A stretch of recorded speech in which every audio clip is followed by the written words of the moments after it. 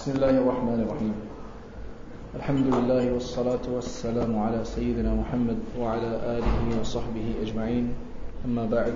We're on point number 10. حي لا يموت قيوم لا ينام. Alive, he never dies, all sustaining, he never sleeps. There's a number of questions that we've received over the first few points in the first session. Responses to some of them are going to come in the course of the discussion here. Imam Tahawi will respond to some of those himself. And at the end of this session, inshallah, we'll try to take care of all of the other questions as well.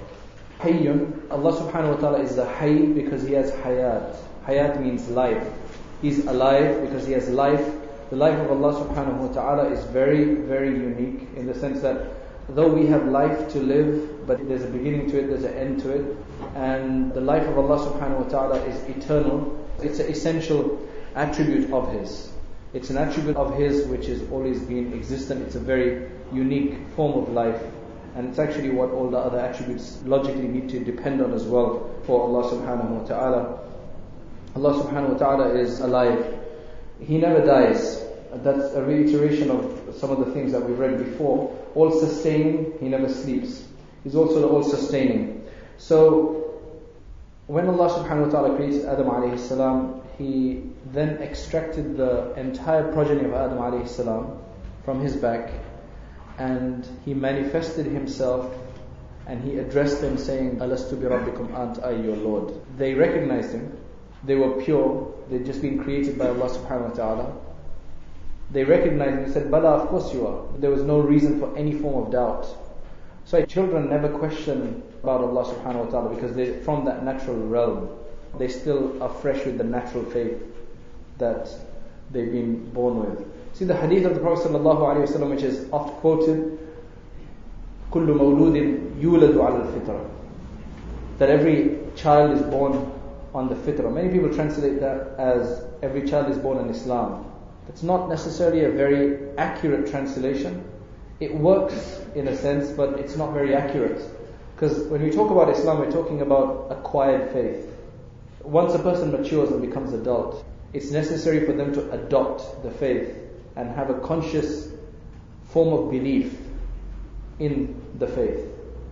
If a person dies before becoming an adult, then they've got salvation according to the majority of scholars, especially children of Muslims. There's less difference of opinion about that than there is of children of non-Muslims who die in infancy or during childhood. What the hadith means is that every child is born on the fitrah. Now we're going to translate fitrah as the natural faith. It's this natural propensity, knowing that we've been created by Allah subhanahu wa ta'ala, knowing our Creator. Now the parents then either take them away from that or reiterate that. When a person matures, then they take on acquired faith. So there's a natural faith that we're speaking about. That is the knowledge that we have recognized Allah subhanahu wa ta'ala and taken this covenant from Him when He asked, Ant I your Lord? And that's very clear. So now, even when you ask the people who called on to other gods, like in the time of the Prophet ﷺ, Allah subhanahu wa ta'ala addresses them and says to the Prophet ﷺ, وَلَئِن سَأَلْتَهُمْ مَنْ خَلَقَ السَّمَاوَاتِ وَالْأَرْضِ لَيَقُولُنَّ اللَّهِ. That if you were to ask them, who created the heavens and the earth, they would certainly say Allah. That's something that they believed. If you ask even those who reject Allah, when they get to the middle of an ocean or something and the waves start to roll up, or they're in the air, in an aeroplane and there's turbulence, the natural self, the self will call out to its creator, by whichever direction the intellect may take it. I was sitting with this particular individual, the attendant in a flight, sitting at the front. He was sitting facing the passengers. And I just got talking to him, and he said he doesn't really believe in any God or anything like that. And I just decided to ask him, as Allah subhanahu wa ta'ala says in the Quran, that when they're in the middle of the ocean and the waves start to roll and they think it's the last moments and they call out to Allah, and they forget when they get back. I asked him, I said, have you ever been in a very turbulent situation? And he explained that there was one time when they were in great turbulence, experiencing a lot of turbulence. I said, what happened at that time? And He thought back and he said, you know what? I called out to a higher being. I called out to, must be God. What it is that the natural self, because it's created by Allah subhanahu wa ta'ala, it recognizes Allah. Intellectually, people who are atheists and so on, they cover that up by taking their minds in a different direction. I remember once we had a program in the masjid, an open house, a lot of non-Muslims were invited, and one person comes up afterwards, we'd spoken about Allah subhanahu wa ta'ala, God Almighty and everything. He comes up after the program and he said, I really want to understand God, but I just can't make myself do that. I mean, he's fighting with himself based on the studies that he'd done or the influence that he'd received growing up, which told him to denounce Allah. His natural self was rebelling. So when he got some inspiration by listening to the talk about Allah subhanahu wa ta'ala, his natural self is calling out that he wants to believe in Him and trying to overcome the intellectual challenge he's having of not believing in Allah subhanahu wa ta'ala. There's a lot of people in this kind of dilemma. So they would just say, هَؤُلَاءِ شُفَعَاؤُنَا عِنْدَ اللَّهِ. The pagans, they would just say that these are just our intercessors, our intermediaries to Allah subhanahu wa ta'ala. So the prophets never forced their people to say, Allahu mawjoodun. That was not necessarily the call. The call was always Allahu wahidun. That Allah is one. It's not Allahu mawjoodun because that's something that is such an essential belief or such a natural reality. So, la yamut, Allah subhanahu wa ta'ala does not die. Qayyumun. Qayyumun means qa'imun bi nafsihi wa dhatihi, which means that He's self-subsisting. He's standing by Himself, standing in a metaphorical sense. He's alive by Himself. He acts by Himself. He doesn't need any external assistance or help. He doesn't need any support.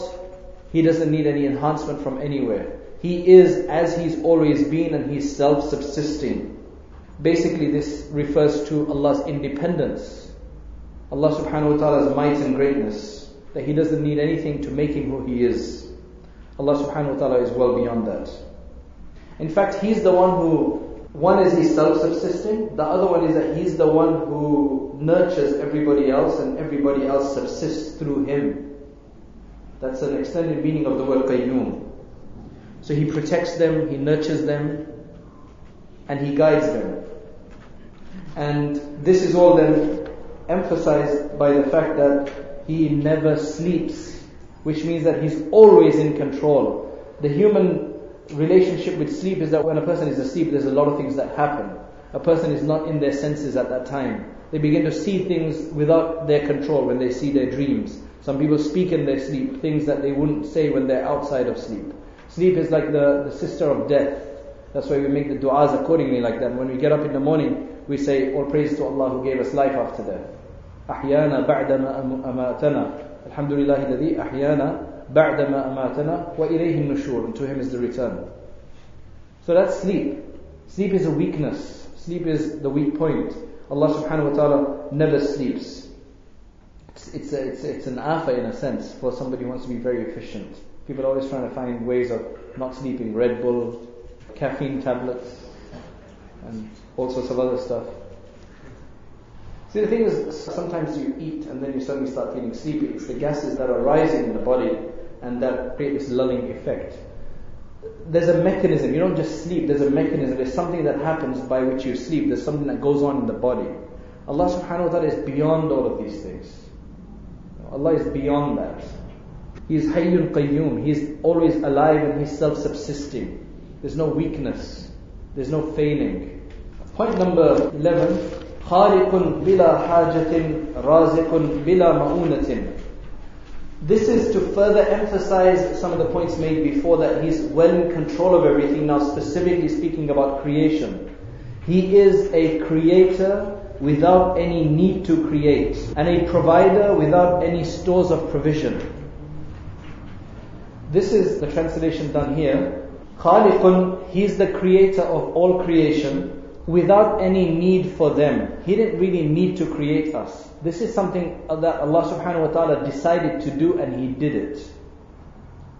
There's various things that are related, created creation so that I could be recognized. Not that He needed to be, just something He wanted to do. Allah knows best why He did it. Again, we can't impute things onto Allah subhanahu wa ta'ala. But the point is that Allah subhanahu wa ta'ala created us without any need for creating us. He didn't need to be worshipped. He was already glorious. It doesn't make Him any more glorious by being worshipped. He did that out of the mercy that He had for mankind so that He could put them in paradise. It's just like universities and colleges and schools are established to educate people and to guide them, to illuminate them, to make them better individuals and to make them successful. That's the goal of any university. The unfortunate reality though is that the human beings are weak. There are good and evil forces around us. There are attractions to good and there's attraction to evil. There's incitement to evil as well. Allah wants everybody to be successful. But the human fails. Some humans fail and they don't succeed. Just like everybody that goes to university doesn't necessarily succeed because they don't either try hard enough or they're just in the wrong place. They're just not right for that particular position. With Allah subhanahu wa ta'ala, He created in everybody that ability to choose right or wrong. And some people just decide to take it the other way around. So this place was created so that Allah subhanahu wa ta'ala could shower His mercy onto mankind. That's one of the wisdoms. There's some who like to take that and there's some who waste that opportunity. They waste that opportunity and they get to the wrong place in the hereafter. Allah subhanahu wa ta'ala is also the provider without there being any burden.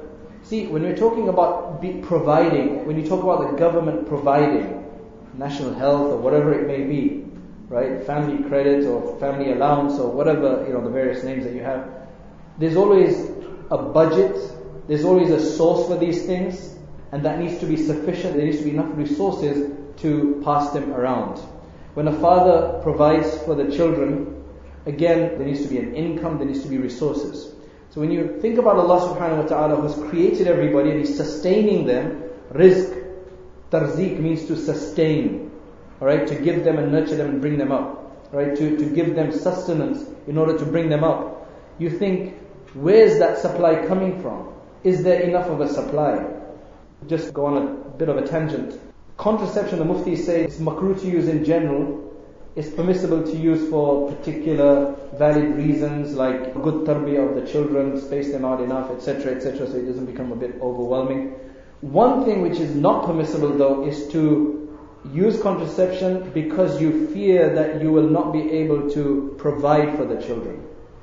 Because that's a responsibility that Allah is the razik. Allah is the provider. And that's something, if He's going to allow somebody to come into the world, then He's going to provide for them. And He's in charge of that. Yes, in His wisdom, sometimes some people don't get and they do perish. And there is droughts in the world, there is poverty in the world. But that's all part of the challenge of this world. So He does this, He provides without any assistance from anybody, without it being a burden on Him. Bila ma'unatin, without it being a burden.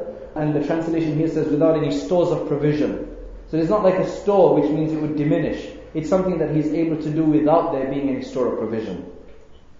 Inshallah, this is really refining our understanding of our Creator.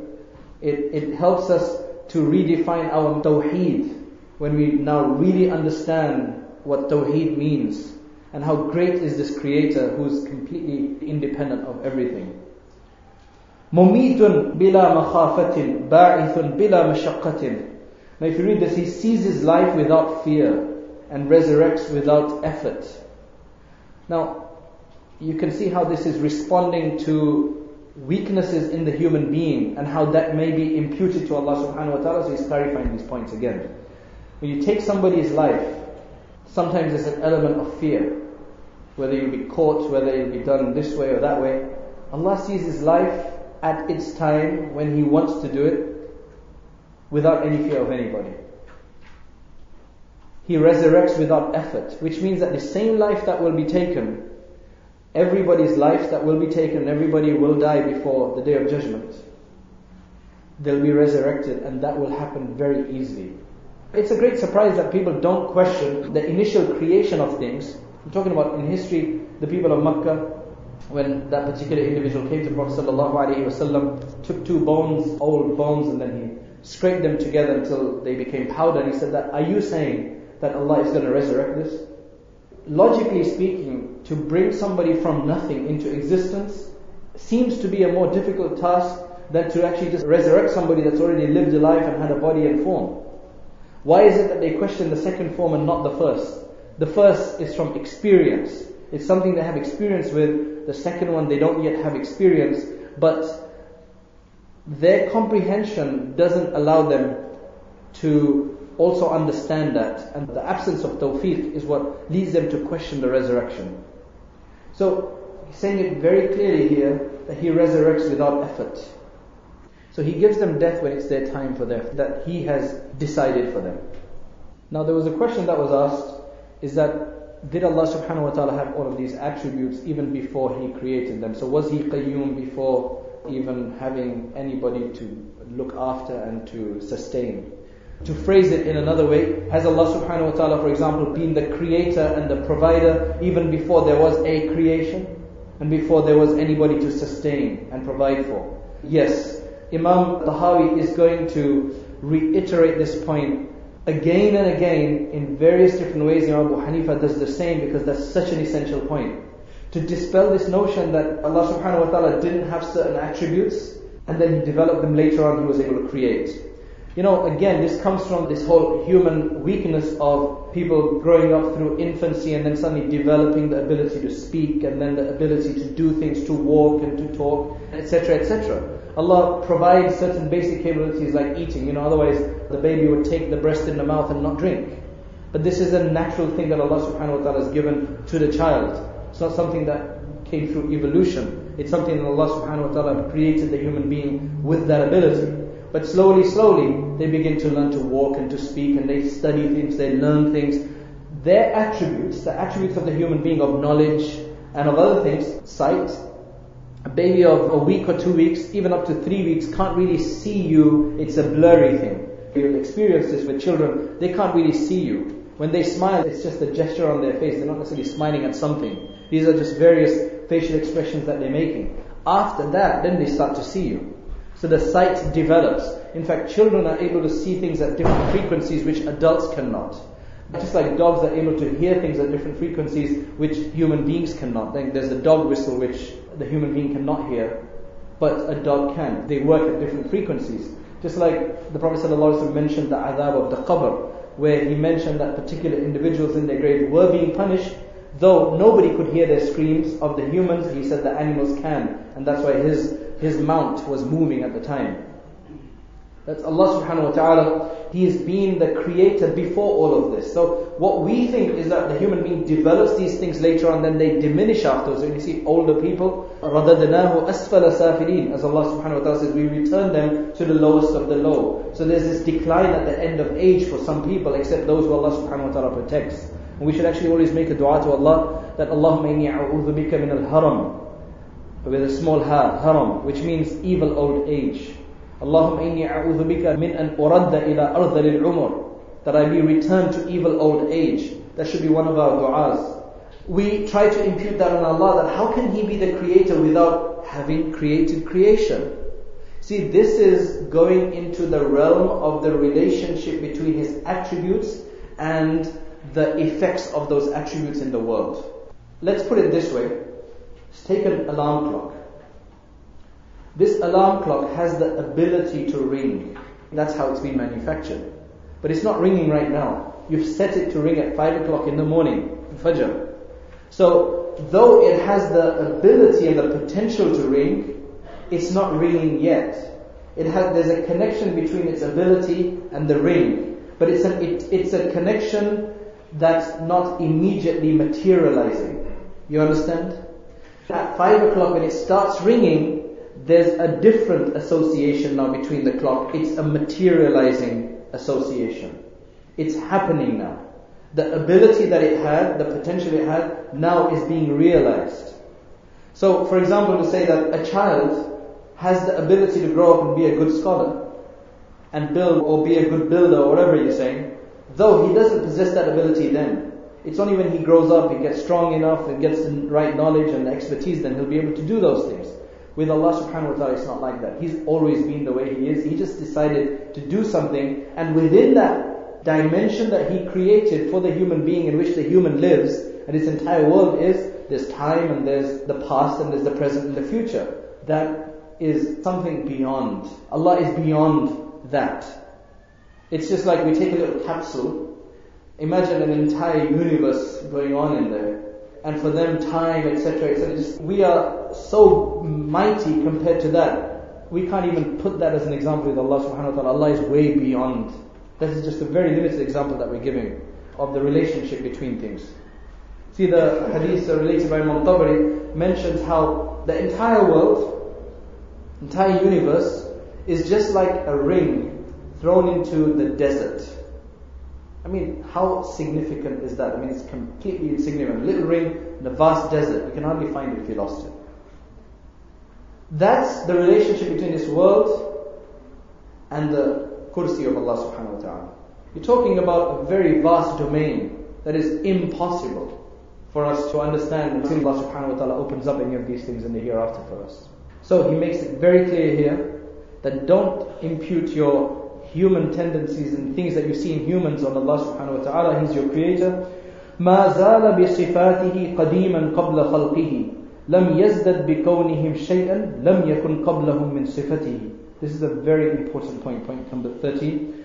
Just as he was possessed of his attributes prior to his creation, so he remains with the same attributes without increasing in them as a result of his creation coming into being.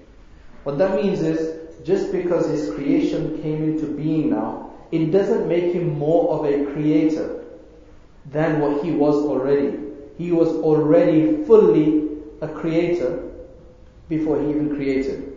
You know, you get somebody who brags around saying, I can do this, I can do this, never done anything. Some person in the community, I can do this, I can do that. Doesn't do anything. And then one day he goes out and he actually buys the M6. Alright? A BMW. He's been bragging about it from before, but he never got one. Everybody's saying, you know, he's irrelevant. Don't even listen to him. One day he gets it. But with Allah subhanahu wa ta'ala, that was not the case. I mean, he always had the ability to do what he wanted. We've come into this kind of little dimension of time and start to think that, hey, Allah is in time as well. And that's where the problem is. So he said, Allah does not increase, and for that matter does not even decrease. No resource of his diminishes by his creation of the creation. Reiterating that, he says, وَكَمَا كَانَ بِصِفَاتِهِ أَزَلِيًا كَذَلِكَ لَا يَزَالُ عَلَيْهَا أَبَدِيًا. As he was before creation qualified with the specific attributes, so he remains forever described by them. So these attributes will always remain as well, and they will not diminish over time. They won't become prey to weakness as does the human being sometimes. See, if he was to develop an attribute afterwards, that means he had shortcomings beforehand. And our belief in Allah subhanahu wa ta'ala is that Allah has always been all powerful and all able all the way from the beginning, meaning from eternity. ليس منذ خلق الخلق استفاد اسم الخالق ولا بإحداثه البرية استفاد اسم الباري. There's going to be a number of points that will further emphasize this. It is not after creating the universe that he merits the name the creator, nor through originating his creatures that he merits the name the originator. Although it is when we begin to recognize him as such, because we weren't there before that. But he in himself, that's how he's always been. It is not after creating the universe that he merits the name of the creator, nor through originating his creatures that he merits the name the originator. له معنى الربوبية ولا مربوب ومعنى الخالق ولا مخلوق. He possesses the quality of sovereignty with or without five, and the quality of creativity with or without creation. I think the way I would translate that is, he possesses the quality of sovereignty, rububiyyah, being the Rabb, the sovereign, the one who looks after everybody else. Wala marbub, without there being anyone to have sovereignty over.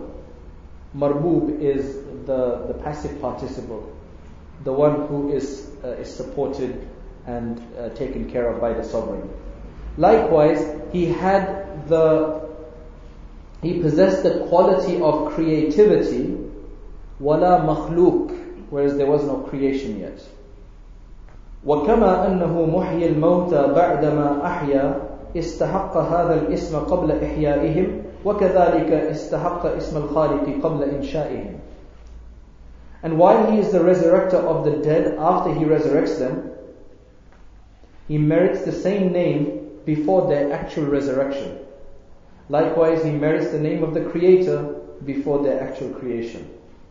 So after reiterating this quite a few times, he says, ذَلِكَ بِأَنَّهُ عَلَى كُلِّ شَيْءٍ قَدِيرٌ وَكُلُّ شَيْءٍ إِلَيْهِ فَقِيرٌ وَكُلُّ أَمْرٍ عَلَيْهِ يَسِيرٌ لَا يَحْتَاجُ إِلَى شَيْءٍ لَيْسَ كَمِثْلِهِ شَيْءٍ وَهُوَ السَّمِيعُ الْبَصِيرُ.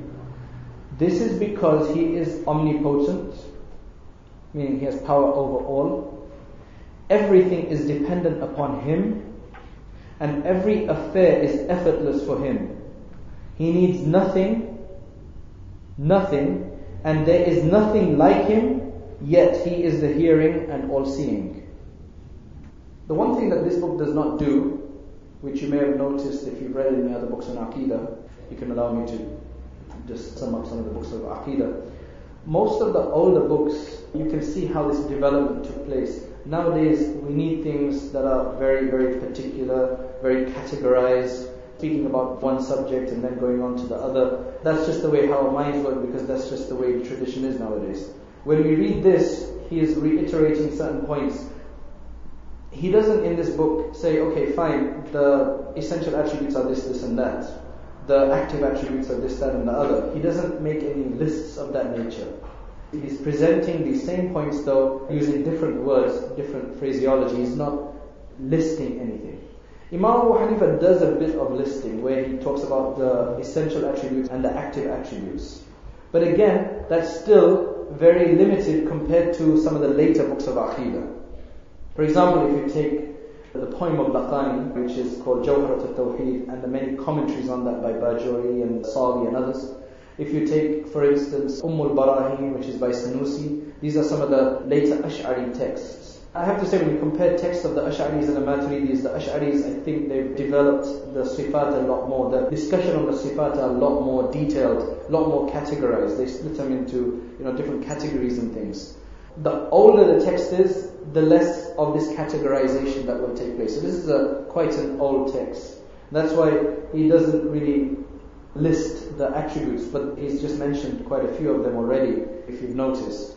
So what I'll do is I'll actually go through the various categorizations of attributes and how they relate to their effect, and there's a discussion about that which needs to be understood as well. Now let's understand this. Allah subhanahu wa ta'ala has attributes. Open your minds for this. This needs to be understood, okay? You have Allah subhanahu wa ta'ala and you have attributes. What is an attribute? Attribute is a quality. It's an ability. For example, you have a human being and you have knowledge. The person is not knowledge, but the person is knowledgeable. Knowledge is the attribute, it's the sifa of the person. And being knowledgeable is a name that you give to them based on a quality that they have. Okay? So the difference between a sifa and an ism, a quality, an attribute, and a name is that the sifa attribute is a quality of the individual, and the ism is the name that's given to that particular individual based on the qualities that they have. One thing is you have the attributes of Allah, like ilm, knowledge, hearing, seeing, power, and so on. And then you have the 99 names and more. So you have Allah as being the Ghaffar and the Qahhar and so on. So now the difference between the two is that the attributes are qualities and attributes. The Asma'ul Husna, the beautiful names, they're the names that we give to Allah based on what we recognize of Him based on the attributes that He has. So you're only going to call somebody knowledgeable if they have knowledge. You're only going to call somebody generous if they have generosity. Generosity is the attribute, and being generous or generous is the name. So when you put these various attributes together and you see that Allah subhanahu wa ta'ala has the power to avenge anybody, then He gets the name, the one who is able to avenge. When you've got His power that He has control over everything, He's got His qudra, then He gets the name Qahhar. Alright? When He's the one who provides, then He's the Razzaq. Alright? When He's the one who is able to forgive because He has ability to do what He wishes, then He's the Ghaffar. So all of these names, they come about based on the different attributes that Allah subhanahu wa ta'ala has. Now how do the attributes, how can we get some understanding of the attributes? Now of course, when you're talking about the attributes of Allah subhanahu wa ta'ala, it's very difficult for us to understand the reality of it, because it's something that's beyond us. But based on some of the things that Allah subhanahu wa ta'ala has mentioned, we can understand some things. For example, we know that Allah has attributes. Why do we know that? Because He Himself has called Himself Alim. Right? Alim, the all-knowing one. You can't be Alim without having knowledge. He's called Himself Sami'. You can't be the listening one without having the ability to listen, without having the attribute of listening, of hearing. He's called Himself Basir, the seer, the all-seeing. You can't have that without the attribute of seeing. What does that prove? That proves that Allah subhanahu wa ta'ala has attributes. He doesn't say, I have ilm, I have knowledge, right? Or I have sight. Most of it is, I am seeing, or He is seeing, He is all knowledgeable. That became confusing to the Mu'tazila.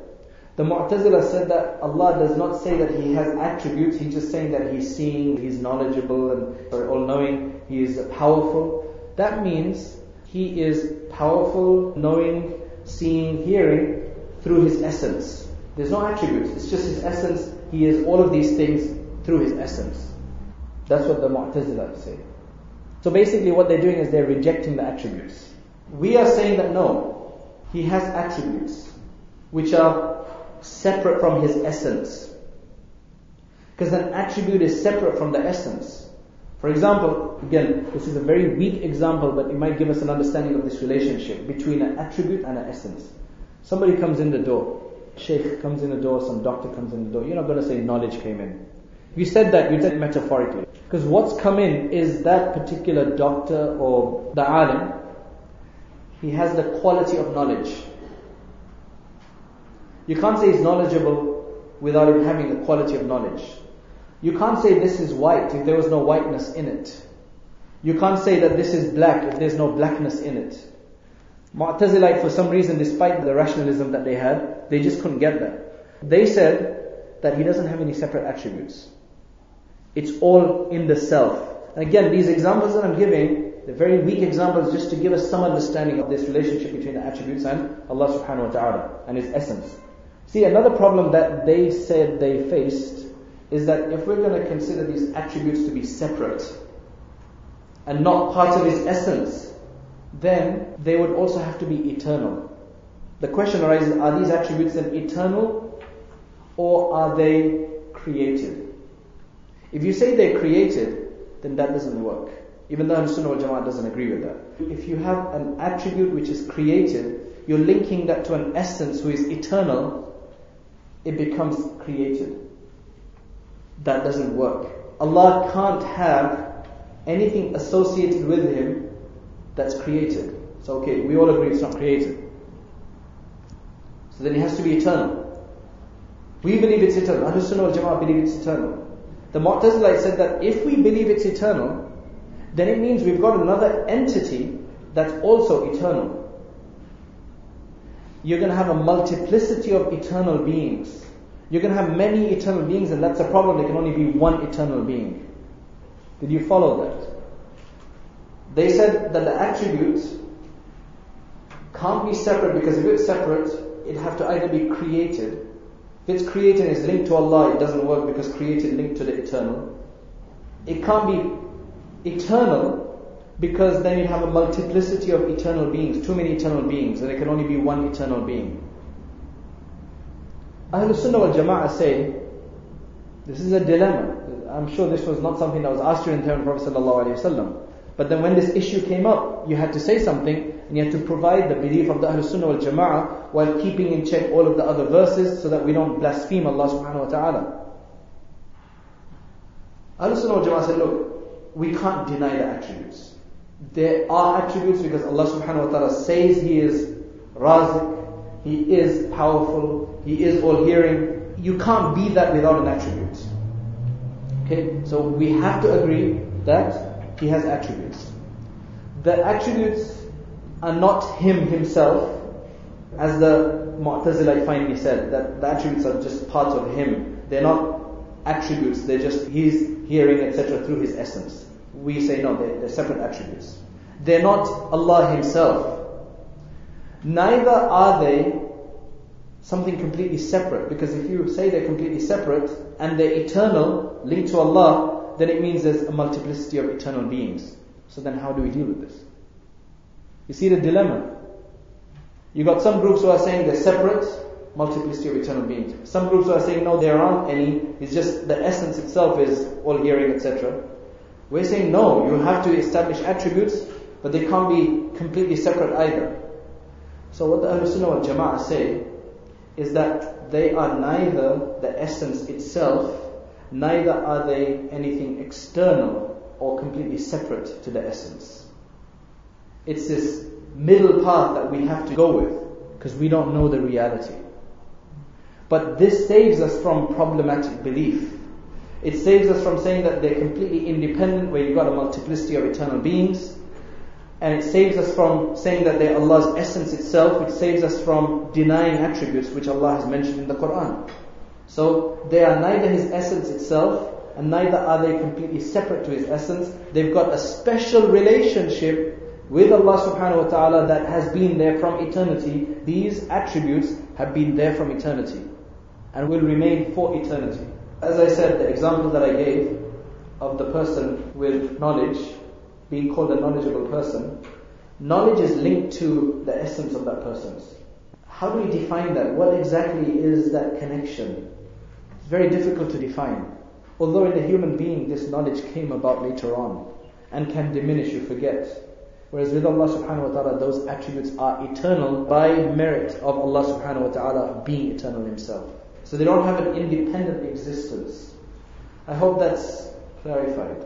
Raise your hands if you didn't understand that. Without any shyness, without any embarrassment. Okay, good. Alhamdulillah. That's very good. It's about 4 people who didn't understand. That's fine, it's not a problem. I'll go over it again inshallah afterwards. And if you still don't understand, no problem, you can ask. I guess the question comes that, do we have to be Ash'ari or Maturidi? This was a question that was asked, and I think this comes, do we have to know these things in such a complex way? You don't have to. This is not something that people are going to be asked about. And neither do you have to be Ash'ari or Maturidi. The main thing is that you shouldn't have any deviant beliefs, and you should have the beliefs of the Ahlul Sunnah wal Jama'ah that are necessary for everybody to have. Those things which are popularly known to be from the Ahlul Sunnah wal Jama'ah and are essential points that have been passed down generation after generation, the big salient points, that's what's necessary for people to know. But as soon as you get a doubt or a question that arises, some discussion comes up, then it becomes necessary for each individual to find out about that topic and to clarify for themselves what's the point of the Ahlul Sunnah wal Jama'ah. Until they find out, they should take this thought in their minds that I believe in this the way Allah subhanahu wa ta'ala wants me to believe in. And then as soon as they clarify, they need to clarify. Delaying clarifying can take a person out of the fold of Islam. Delaying without excuse. And that's why we need ulama of theology and aqidah in our midst so that we have access to them. Because these questions are coming about a lot more than before. It's actually not very difficult, but because the first time you hear about these relationships, it gets a bit complicated. Now another thing about the attributes. Now that you've understood the nature of the attributes, it's a quality that's associated with Allah. That's eternal by the fact that Allah is eternal. And they're everlasting by the fact that Allah is everlasting. So it's a special relationship. They're not completely separate from Him, and neither are they His essence itself. Now each of the attributes, they have an association. When you see a person with knowledge, they're going to say something and say, mashallah, that's all knowledge coming from this person. So there's an effect of that person's knowledge. When you're able to hear something, there must be something that's able to be heard for our quality of being able to hear coming into effect. For me to be able to make something, the attribute, if I have the ability, the power to make something, and then when I actually make it, that's an effect of my making ability. You see that? You have an attribute, the ability, and you have the effect of that ability. Can you see those two things? For example, Allah had the ability to create, khalq, ability to create. What we see around us is the makhluk, is the created, it's the effect, the athar, the impression of that creating. And obviously there's an association between the two, because they're not independent. Now one thing is, the attributes of Allah, they're eternal. The effects, they're created. This entire world is created. But it was created through something that's eternal, the attributes, by Allah subhanahu wa ta'ala. You see that? So make that clear. The attributes are eternal or created. And the effects are created. Right? You call this the sifa, the attribute, you call that the sifa, or the sifat in plural. The effect, you call that athar. And the link between the two is called the association or the ta'alluq. The ta'alluq, association. The association in most of the attributes is also created. Not in all of them. The attribute just depends. Now let's take an attribute of Allah subhanahu wa ta'ala and put this in perspective. Attribute of knowledge. Got the attribute of knowledge. Allah's knowledge is unlike our knowledge, where we develop knowledge, where we develop understanding. Allah from eternity has known everything that is to be known, which basically means everything. Allah has known everything that is to be known, all the ma'lumat, all those things which are knowable, Allah has known from eternity. You've got the attribute of ilm, knowledge. You've got the ma'lumat, everything knowable, which includes all of us and everything, alright, from the first day to the last day, and everything beyond that as well. Because Allah's knowledge also expands the things which are not yet created, which will never be created. Allah's knowledge encompasses all of that in terms of the generals of it and the particulars of it, the whole universals of it and the particulars of it. So you've got the ma'lumat or the ma'lum, and you've got the ilm. You've got the association. Now tell me, is this association between the sifat of ilm and the ma'lum, is that attribute eternal or is it created? Who says it's eternal? Raise your hands. As I mentioned, the attributes are always eternal. Allah's attributes are all eternal. The effects are always created. The association between the two could be created or eternal, depending on the dynamics of things, okay? So then I threw a question, which is that Allah's knowledge of ilm, and that He has known all things knowable from eternity. All of those things were in His knowledge from eternity. So now, is this association created or eternal? I guess I answered the question, but yes, it's eternal, right? Why? Can you imagine if we said it's created? That means, created means that something came up later on, which would mean that He didn't have all of that knowledge or some of that knowledge from before, and that was created later on. That association, His ilm has encompassed all things knowable from eternity. That means that for ilm, there is no created association. It's all eternal association. You understand? Alhamdulillah. There's some attributes which have both associations. For example, let's say creating. That's the sifat of Allah. The makhluk that we see around us, that's been in existence and gone from this world, and anything that's going to come afterwards. That's all the effect of Allah's khalq. So the attribute is called khalq, and the effect, the impression is called makhluk. What's the association between these two? Is it created or eternal? You're both right. There's an eternal association and there's also a created association. The eternal association is what he's saying here.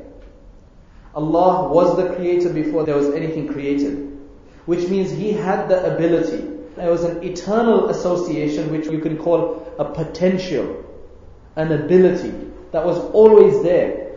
But when He chose to bring it into being, That's when the created association comes in. When it materializes. In Arabic, that's called ta'alluq tanjiziyun hadith. Ta'alluqun tanjiziyun hadithun. Ta'alluq, association. Tanjiziyun, the thing which materializes something, it causes something to come into being. Hadithun, created. It's the created, effective association. This is a poor translation. And the first one where he had the ability to create everything, and in ilm he had that ta'alluq, is called ta'alluqun saluhiyun qadimun. Now, for those who don't understand Arabic or who are not as advanced in this, don't worry about it. It's not something you have to know. Alright, but I'm just giving this for the benefit of those who have studied something. It's called ta'alluqun saluhiyun qadimun. Ta'alluq means association. Saluhi means potential ability. In the definite sense of it, not like, oh, this child has the ability to become a scholar, but he may never do. With Allah, he has the ability and he can put it into action anytime. Saluhi and qadim, eternal. So the eternal potential association. When you talk about, for example, seeing, Allah's sight, which is, without the need of any instruments or implements or anything like that, and the things which are seen or seeable, same thing. Both associations are going to be in this attribute because he had the ability to see whatever he wanted to see, and everything in fact. That's an eternal association. But then when the things came into being, then he's seeing them. Now let's look at the classification of the attributes. If you want to write these down, you can. In all, there's going to be about 5 different categories. 5 different categories.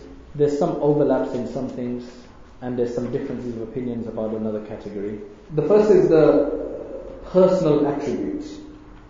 It's called sifa nafsiyya or thubutiyya, the personal attribute. The second one is called the sifat salbiyya, which are the negating attributes.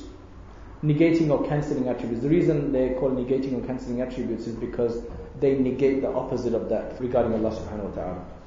Like for example, you take hayat, it negates the fact that there's death, right? So by negating the opposite, it's establishing it itself. So the first one is the personal attribute, the second one is the negating or cancelling attribute, the sifat salbiyya, and the third are the sifat ma'ani or wujudiyya, there's 2 different names for them, which are the abstract or affirmative attributes. The abstract or affirmative attributes. Now, some of you may be sitting there and thinking that where does all this stuff come from? These categorizations did not exist during the time of the Prophet ﷺ, so where you're making all of this stuff up from? Well, basically, all of these attributes are from the Quran and the Sunnah. It's just that they weren't categorized. People just had that knowledge. There was no need to categorize and individually define and see this attribute, the function is this, and so on and so forth. So, it's not a bid'ah in that sense. The personal attribute of Allah is only one. The sifa nafsiyya, the first one, is only one. That's wujud, being, right? To be, that Allah is. We don't need to go into this, but there is a difference of opinion among the scholars as to whether wujud is like an attribute that is an added description of the essence, or is it one and same as the essence? Regardless of all of that, it's His personal attribute. Allah is mawjood. Allah is existent. Allah is a being. Okay, the negating attributes. These are very important.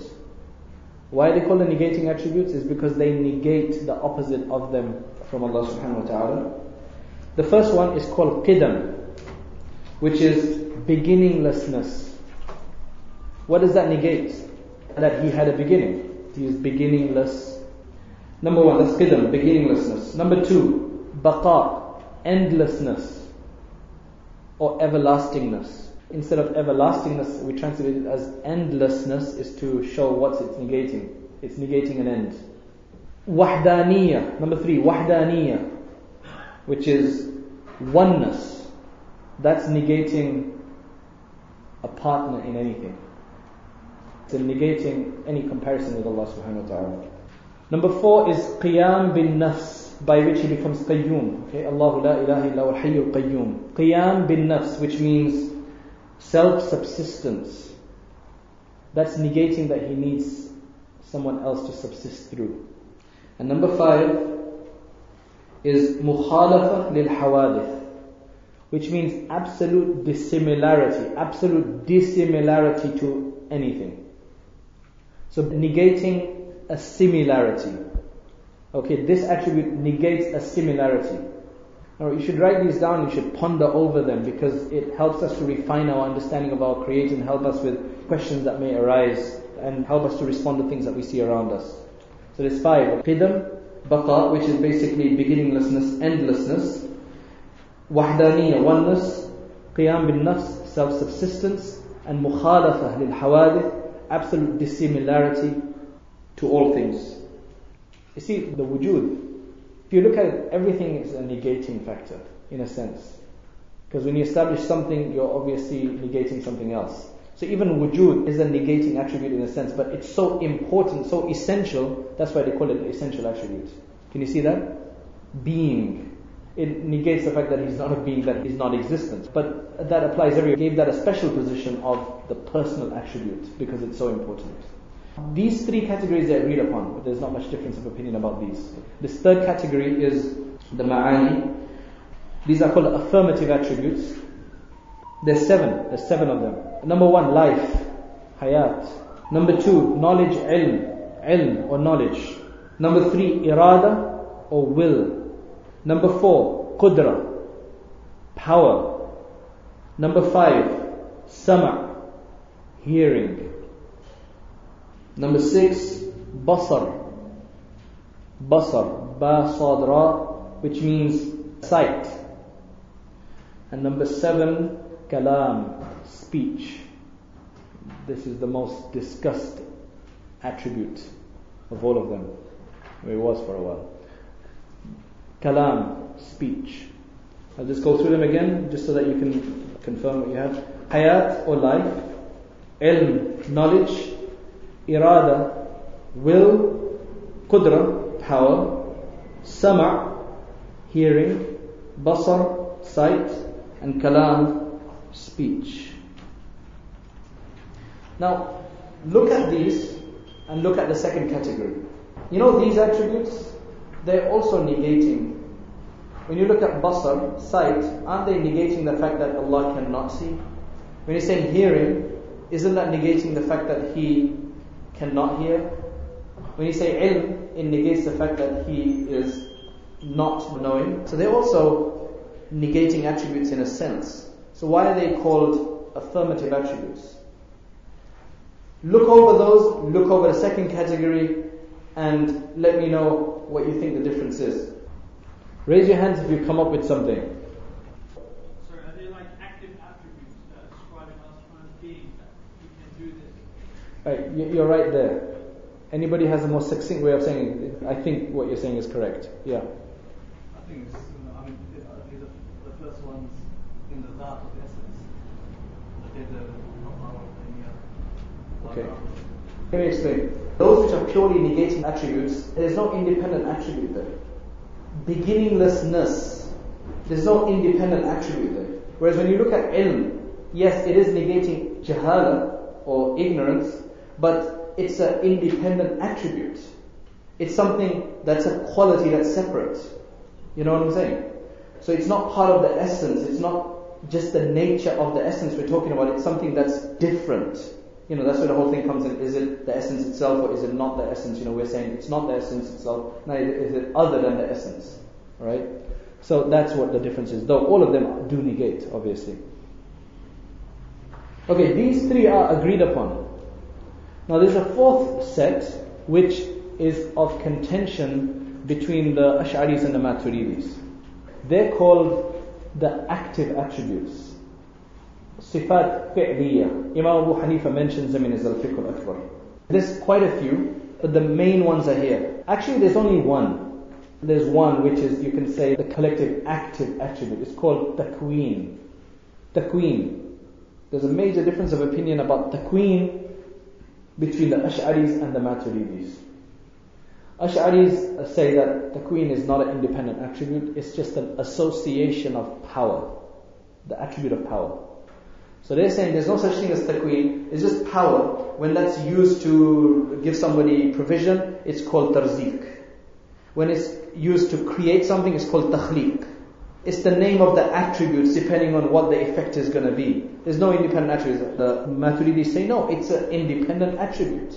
It's called takween. Now underneath there, the manifestations of it are creating or takhliq, creating takhliq, sustaining or tarzik, from rizq, tarzik, sustaining, bringing into being, insha, which means to bring into being. Then you've got ibda', which means to originate. And then you've got sun, which means to make. And you've got a number of others like ihya, to give life, imata, to give death, imbat, to cause growth, inma, to develop, taswir, to shape, takhliq, to create, and so on and so forth. Very similar some of those are, but one kind of means to bring into being without any previous example. One means to bring something different into being. One means to bring something that was existent before into being according to a previous model. There's these different things. These all come under the symbol of takween. Takween means to bring into being. So when you're sustaining someone, you bring into being the sustenance, the death of somebody, the life of somebody. So all comes under takween. Ash'ari say that this is not an independent attribute. This is just association of the qudra.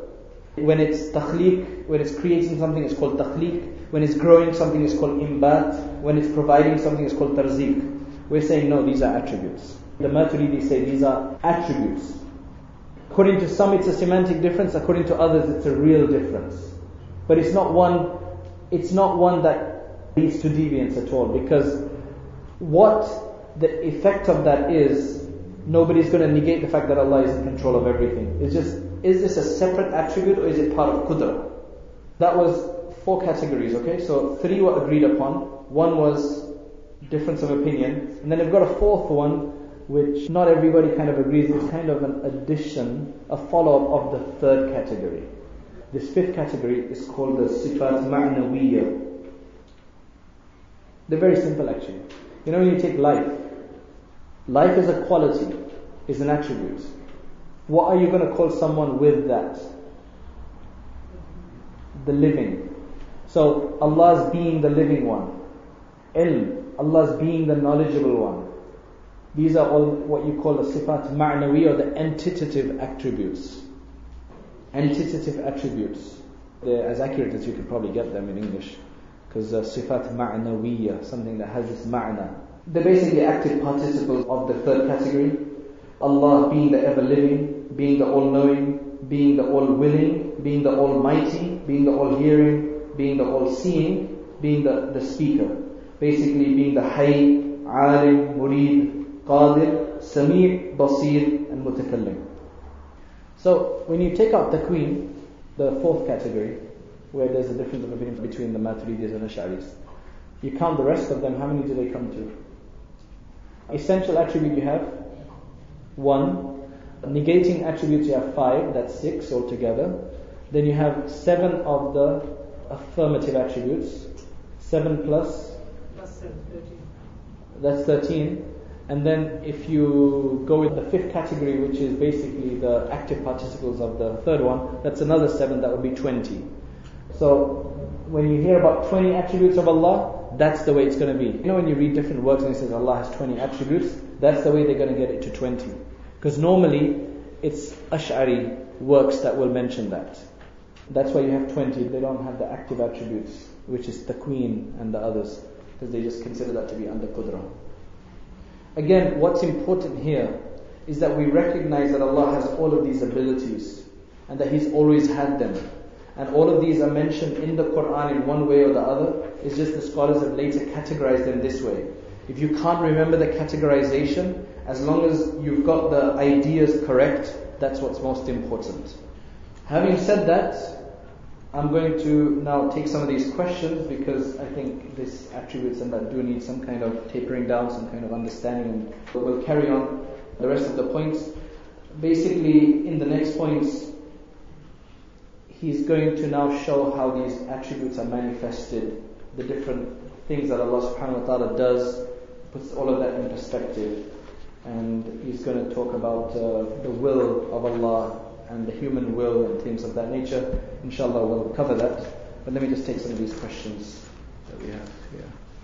Okay, I think some of these are clarification questions. The 3 stages that were mentioned in the beginning, wajibul wujud, or necessarily existent, mustahilul wujud, or impossibly existent or impossible existence.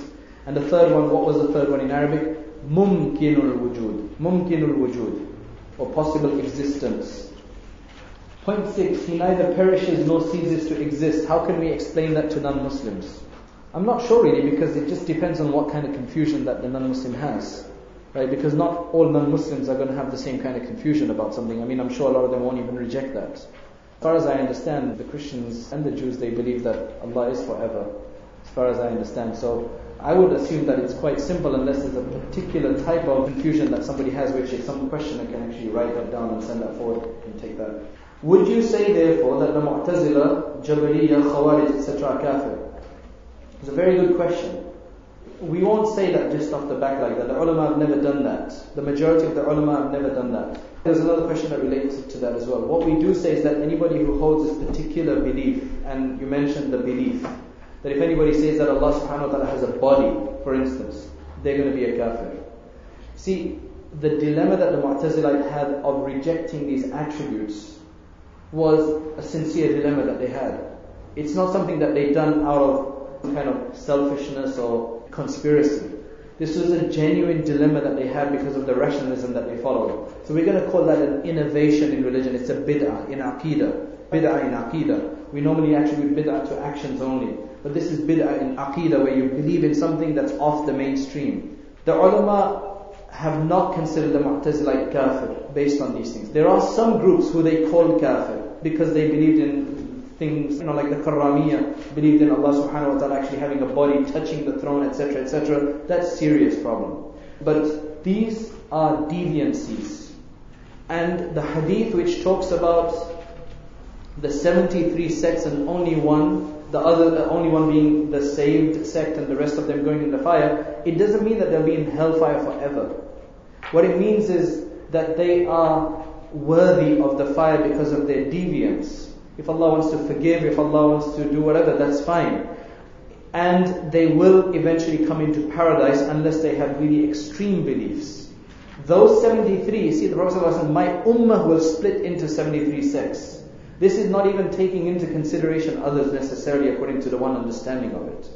So it's a deviance, it's an innovation, it's a problem, but we'll only say it's kufr if it's really extreme. Another thing that happens is that you have followers of certain groups and people like to consider the entire group to be kafir, and that's very wrong.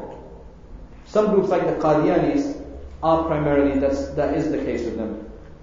But when you have other groups that are beyond them, like some Shias are not kafir at all. There's some Shias, the Zaydiyya, who just consider Ali radiallahu anhu to be superior but do not criticize or condemn or swear at Abu Bakr and Umar radiallahu anhu.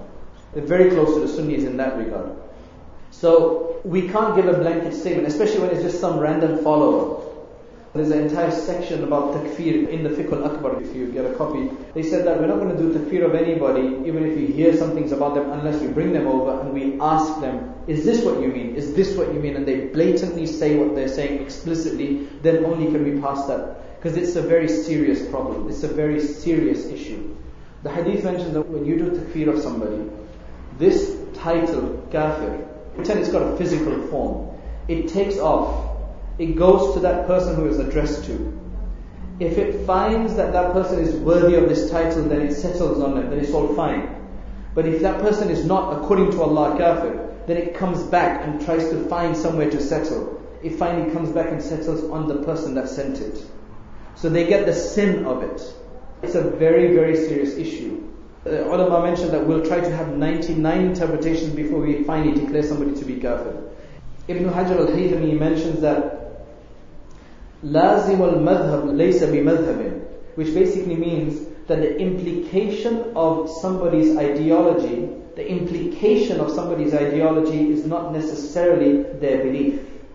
So it may say something and it insinuates something, it implies something. That thing you have to ask them, do you actually believe this? You have to be extremely careful about this, and that's why the ulama never called the Mu'tazila kafir, just right off the back. And that's actually the standard of any group which is on the haqq, is that they're very careful about calling others kafir. Very careful. That's why you have extremes. You have some Salafis who call some Sufis kafir, and you have some Sufis who call some Salafis kafir. And that's actually two extremes. And you need to be in between. So it's a deviance, and it's punishable by Allah subhanahu wa ta'ala. I didn't understand exactly the term ilm al-kalam, what it means. Ilm al-kalam is just a name given to this subject, theology. It has a negative aspect when it goes into the hair-splitting debates and becomes polemical theology. That's also called ilm al-kalam. So that's why when you get the scholars saying a person who delves into kalam, take him, or you should put him backwards on a donkey and parade him through and throw stones at him. That's talking about those who are wasting their time going to hair-splitting debates. But if you're just generally trying to understand your deen at an advanced level, then that's praiseworthy kalam. Right, if you still want to call it kalam. I didn't understand the difference between the Maturidis and the Ash'aris, if any. Well, the difference between the two, as I mentioned, is basically methodology. But again, there's not that many differences. And I just highlighted one of the differences, so that should explain a bit more. They were from different areas, they were working for the same goal, their conclusions were primarily, the same. Some things they differed in terms of some minor peripheral issues. Why did Allah create human beings when He had no need for them? I think I tried to explain that already. Allah knows best, but one of the wisdoms is obviously so that He can reward us in paradise, and that He be recognized by His creation without Him needing to be recognized. I think we could probably spend hours discussing that aspect and the benefits of the creation. Why not create humans just to please Allah and not to give choice? That's something Allah subhanahu wa ta'ala wanted to do. He wanted to test you, because if He just created everybody and sent them all to paradise just like that, there'd be no distinction. There'd be no special category. Here He made paradise something that we become entitled to by our hard work. Different stages in paradise, and unfortunately some people won't go to paradise. So this was a test that He gave the human beings so that they could be thankful to Allah subhanahu wa ta'ala for what He's given to them. If everybody's got the same, there's no opposites, there's no difference, and there's no distinction, then how are you going to be thankful? Again, you could say, well, Allah could have done it that way. لَا يُسْأَلُ عَمَّا يَفْعَلُ وَهُمْ يُسْأَلُونَ. Allah is not asked about why He does what He does. Is it wrong to question where is Allah? The question in itself, is it wrong? It is, in a sense, because when you have Allah subhanahu wa ta'ala, where means which place is He in? When Allah is the creator of place, how can that question be attributed to Him? We will talk about that a bit more when it comes. Imam Tahawi will talk about Allah subhanahu wa ta'ala being transcendent of all directions and positions, of physical position and so on. We'll talk about it a bit more, but yes, in a sense it is a wrong question. What was the aqidah of the Salaf before Imam Ash'ari? Or is it necessary to follow one of the two schools you mentioned, Ash'ari Maturidi? As I told you, all what Ash'ari and Maturidi did was take the mainstream beliefs, kind of codify them, and lay them out in one organized way. That's basically, all the ulama had the core fundamental beliefs. Some of these later categorizations are new, because they weren't required before. So for example, for the Mu'tazila, there was no need to actually really understand how the attributes relate to Allah. We believe that Allah is Sami' Basir, and that was all that was necessary. So these things are answers to the challenges of the time. And yes, you don't have to be Ash'ari or Maturidi as long as you don't have any deviant beliefs and you have a good source of your knowledge. A lot of people are Ash'ari or Maturidi all their life because that's the orthodoxy, but they don't have to know that. So you don't have to be Ash'ari or Maturidi, but you can't be anything else. Meaning you can't be sectarian, that's what I'm talking about. You can't be deviant.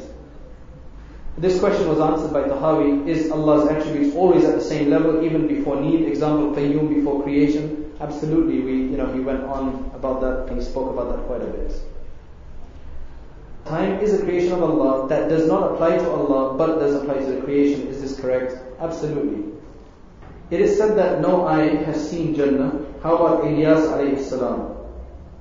What I mentioned is that for us, that's the description of paradise. The Prophet ﷺ was shown paradise. Alright? Was shown paradise in that dimension. There's a difference of opinion about Ilyas alayhi salam, but the fact is that the Prophet ﷺ was taken and taught paradise and hell. What's the difference between the Aqidah of Ibn Taymiyyah and Imam Tahawi? Actually, there's quite a bit of difference. Ibn Taymiyyah rahimahullah had wrote a number of books on Aqidah Tadmuriyya, Hamawiyya, Wasitiyya. I think is the last one. And there's differences in all of them. He was condemned, he was taken to task for a number of things that he said and that were attributed to him. He was actually imprisoned finally for that. I mean, in terms of when it comes to fiqh and those things, he was just outstanding. When it came to Aqidah, unfortunately, there were scholars have mentioned, like Subki and others have mentioned that there were many issues. For example, his belief, which is quite documented, that he thinks hellfire will eventually come to an end with all of its inhabitants. So that's the primary difference. Tahawi's Aqidah is accepted by all. Ibn Taymiyyah rahimahullah's Aqidah and his books are not, they're only approved by a select few, and that's also more recently. Tahawi has stood the test of time for a lot longer, and even those who follow Ibn Taymiyyah's Aqidah agree with Tahawiyya's Aqidah. So I would not go to Ibn Taymiyyah's Aqidah, I would go to Tahawiyyah. Unless a person is like a master of Aqidah and wants to just study other things, and that's different. Referring to Allah being one without any partner, how could you answer the question, can Allah create a stone He Himself can't lift? That defies the purpose, that defies the essence of Allah, that defies the nature of Allah. Because He's able to do anything He wants. I mean, this is a silly thing to say anyway, and Allah doesn't do stupid things. These kind of questions are absurdities. They should not be entertained by our mind because they're absurdities. Because they defy the actual nature of Allah subhanahu wa ta'ala being the all-powerful. Right? Why would He go and do something like that? Even hypothetically speaking, it's just a wrong kind of question to bring up. And Allah forgive us. Allah is above the throne. One of Allah's names means all-encompassing. What does this mean? All-encompassing in knowledge, all-encompassing in sight, all-encompassing in ability and power. There's many things that all-encompassing could mean. A bit of a strange question. Assalamu alaikum. Point 13 refers to His creation. Please explain what the author means by this. Is this a mistake? Allah is not created. I can see how that mistake may come about, but it's actually a misunderstanding. Just as He was possessed of His attributes prior to His creation, doesn't mean to Himself being created. La hawla wa la quwwata illa billah. That's not what it means. Prior to His creation, yani us. Prior to Him creating the creation. Okay, just in case anybody else thought that, that's an important clarification actually.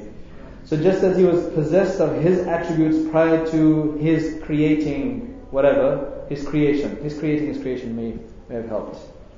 Can Allah be referenced to somebody in terms of one or more being a body? If I understand what this is saying, you can't call Allah somebody. We should avoid that word. I have studied that Ibn Taymiyyah and Umar radiallahu anhu both believed hell will eventually come to cease to exist. Is it not okay to follow any of these opinions? Because any scholar will be rewarded one reward if he's wrong, and if he's right then he'll get two rewards. Good question. But the thing is that that's related to fiqh and jurisprudence. You can't mess with Aqidah. You can't mess with Aqidah. I mean, that you don't do ijtihad in Aqidah. Especially when you're going against the majority, as though the majority misunderstood something. I mean, that is a serious problem. About Umar radiallahu anh saying the same thing, I've never heard it. Alright? Not that I've heard everything, but I've never heard it. If that can be brought from a substantial source, then, maybe we can respond to that. But I'm not going to respond to something which I don't think Umar radiallahu anh will go that far and say something like that. I mean, even Albani completely condemns that idea. He completely puts that opinion down. Reason. The interplay of reason with our deen. As I mentioned, the Mu'tazilites, they believe that reason stands alone, can impute things on Allah. We say that no, Allah provides the reasoning with some knowledge and some perceptions to recognize Him and to learn His deen. Allah subhanahu wa ta'ala says, وَمَا كُنَّا مُعَذِّبِينَ حَتَّى نَبْعَثَ رَسُولًا. We're not going to punish until we send a prophet, a messenger. So now, there's a difference of opinion between the Maturidis and the Ash'aris. The Maturidis, because Imam Abu Hanifa took this verse differently. And as I mentioned, the Maturidi madhab is actually an inheritance of the research of Abu Hanifa, rahimahullah. So, Imam Abu Hanifa's opinion was that this verse, that we're not going to punish until we send a messenger, refers to, there's different explanations given, but he says that this means beyond recognizing the oneness of the Creator. So like you don't have to pray, you don't have to fast, meaning a person from an indigenous tribe somewhere that has no exposure to modern civilization, or any civilization, any other civilization for that matter, so no message of the Quran or the Prophet of the time has reached that, they're completely closed off and isolated. It's not their responsibility is not to do the other things which are only given by Allah subhanahu wa ta'ala through the prophets and through prophecy. But Imam Abu Hanifa says that it is essential for every single human being, because of the intellect and reasoning Allah subhanahu wa ta'ala has given them, to recognize the Creator, because that's something that has been programmed into their reasoning, into the mind. So there's no way that they'd be forgiven for not recognizing one Creator, whatever they call Him. I mean, you understand the wisdom of this when many people were discovered for the first time, their exposure to others, they came out believing in certain supreme beings. Imam Abu Hanifa says it's necessary for the aql to believe in the oneness of Allah, because that much has been programmed into the aql, if we can call it that. The Ash'aris, they say no, this verse is more absolute. وَمَا كُنَّا مُعَذِّبِينَ حَتَّى نَبْعَثَ رَسُولًا. We're not going to punish even for shirk, even for taking on others with Allah, because that's not their responsibility if the message has not reached them. So it becomes very easy for them to deal with the issue of the parents of the Prophet ﷺ. What is going to happen to them? There's a bit of a difference of opinion there. The Ash'aris very clearly say that Allah will deal with them, they'll be saved because they were not responsible, there was no prophet of the time, because Isa ﷺ was before the Prophet ﷺ, and there was no prophets in between. There were some remnants of the Abrahamic faith in Arabia, but that was about it. It was very corrupted. The Maturidis have a harder time in dealing with that question. There's a whole discussion about it in the Fiqh al-Akbar. Best thing is to leave it to Allah subhanahu wa ta'ala and incline to the best opinion. Why is it wrong specifically with some groups who say that Allah has a body, but not in any way we can understand a body to be? Ibn Taymiyyah rahimahullah actually said this. The problem is that even Imam Ahmad ibn Hanbal has rejected that idea. Body is a jism. A jism is actually made up of substance, and it's divisible. Allah is beyond all of these things, and nowhere does it mention in the sacred sources that Allah has a jism, and that's why it's so problematic. That's a blasphemy, that's serious to say that Allah has a body, because when you say body, you're immediately insinuating or stating many things, because a body is a specific thing which is divisible, which is compound, it's substance, it has accident, and Allah is beyond all of these things.